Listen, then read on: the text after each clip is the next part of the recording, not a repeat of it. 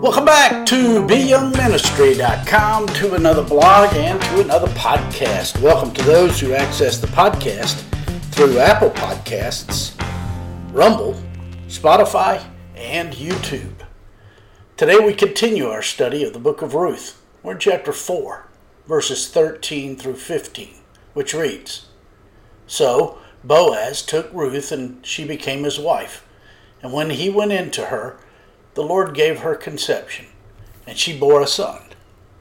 Then the women said to Naomi, 'Blessed be the Lord, who has not left you this day without a close relative, and may his name be famous in Israel. And may he be to you a restorer of life and a nourisher of your old age. For your daughter-in-law, who loves you, is better to you than 7 sons has borne him.'" That's Ruth chapter 4, verses 13 through 15. Today we continue our study of Ruth chapter 4, wherein we have seen the sovereign hand of God at work in Ruth's life, so that she not only entered into a personal relationship with him, but also that she ended up in the lineage of the Lord Jesus Christ. Preceding all of this were the tears of Ruth in chapter 1, the toil in Ruth chapter 2, the development of trust in Ruth chapter 3, and finally the triumph in Ruth chapter 4. In verse 13 of today's passage we read, "So Boaz took Ruth, and she became his wife. And when he went in to her, the Lord gave her conception, and she bore a son."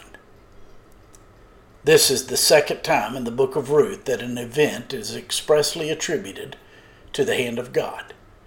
The first was in Ruth chapter 1, verse 6, where we are told that the Lord had visited his people by giving them bread. While the Hebrew term for conception in today's verse occurs elsewhere, only in Genesis 3:16 and Hosea chapter 9 and verse 11, the concept "gave her conception" occurs only here. The phrase "she became his wife" reveals that through the book of Ruth her status changes. In Ruth chapter 2 verse 10, she was called a foreigner. In Ruth chapter 2 verse 13, Ruth was called the lowest form of a servant. In Ruth chapter 3 verse 9, Ruth was called the highest form of a servant.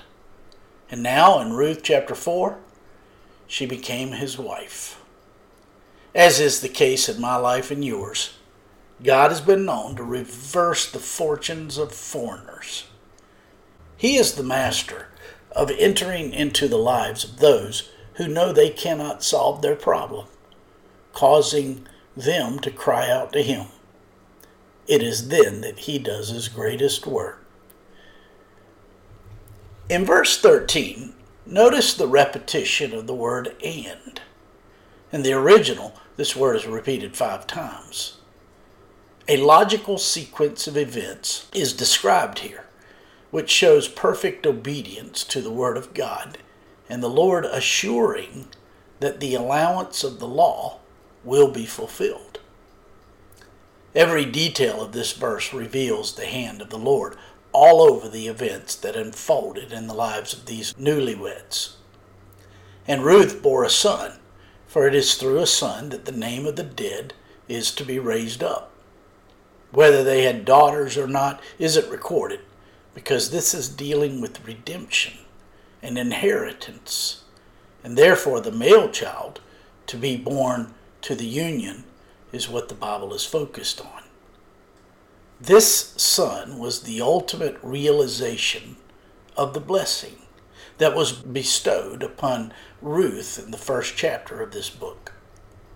Sorrow in Moab had now been changed into blessedness in Israel. In verse 14 of today's passage we read, "Then the women said to Naomi, 'Blessed be the Lord, who has not left you this day without a close relative, and may his name be famous in Israel.'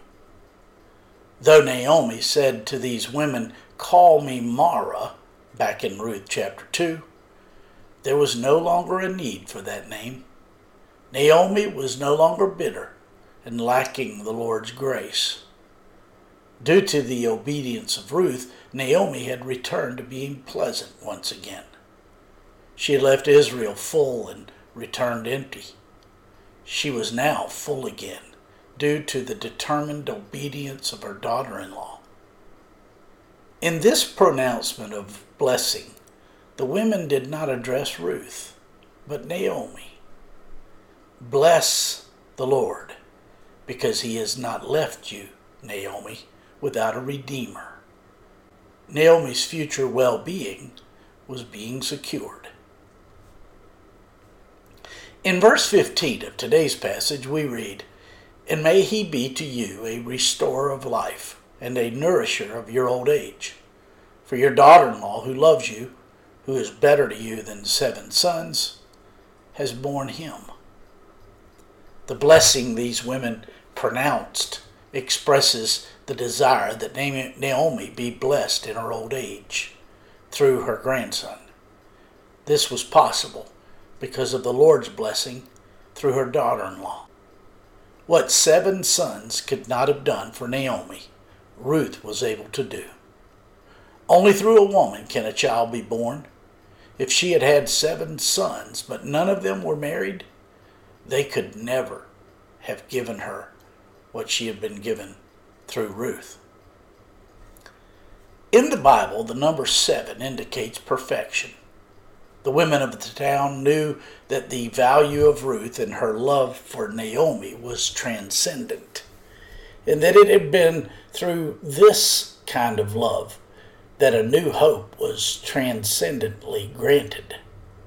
Since the son was born to Ruth, though he was not of direct blood, he was to be considered the most cherished of all sons. This story reminds us to trust in God in the dark and bleak moments of life. God really does bring about all things for our good. Sometimes we get to see that more clearly. Other times, we have to walk by faith and trust Him with the eventual outcomes. The book of Ruth took place during the days of the Judges. The books of Judges and Ruth cried out for a godly king who would rule God's people rightly and redeem them from the trouble brought upon them through their own foolish disobedience. With the birth of Naomi's grandson, we see the Lord unfolding the lineage that would lead to the godly king that we really need. That king is none other than the Lord Jesus Christ, who came to earth to be our kinsman redeemer. This is why he willingly came to this earth as one of us, so that he could redeem us into a personal relationship with God. And our redemption is full. My friends, I trust this blog and this podcast are helping you in your walk with the Lord. If I can be of further assistance to you, shoot me an email at beyoungministry@gmail.com. Hey, have a great day.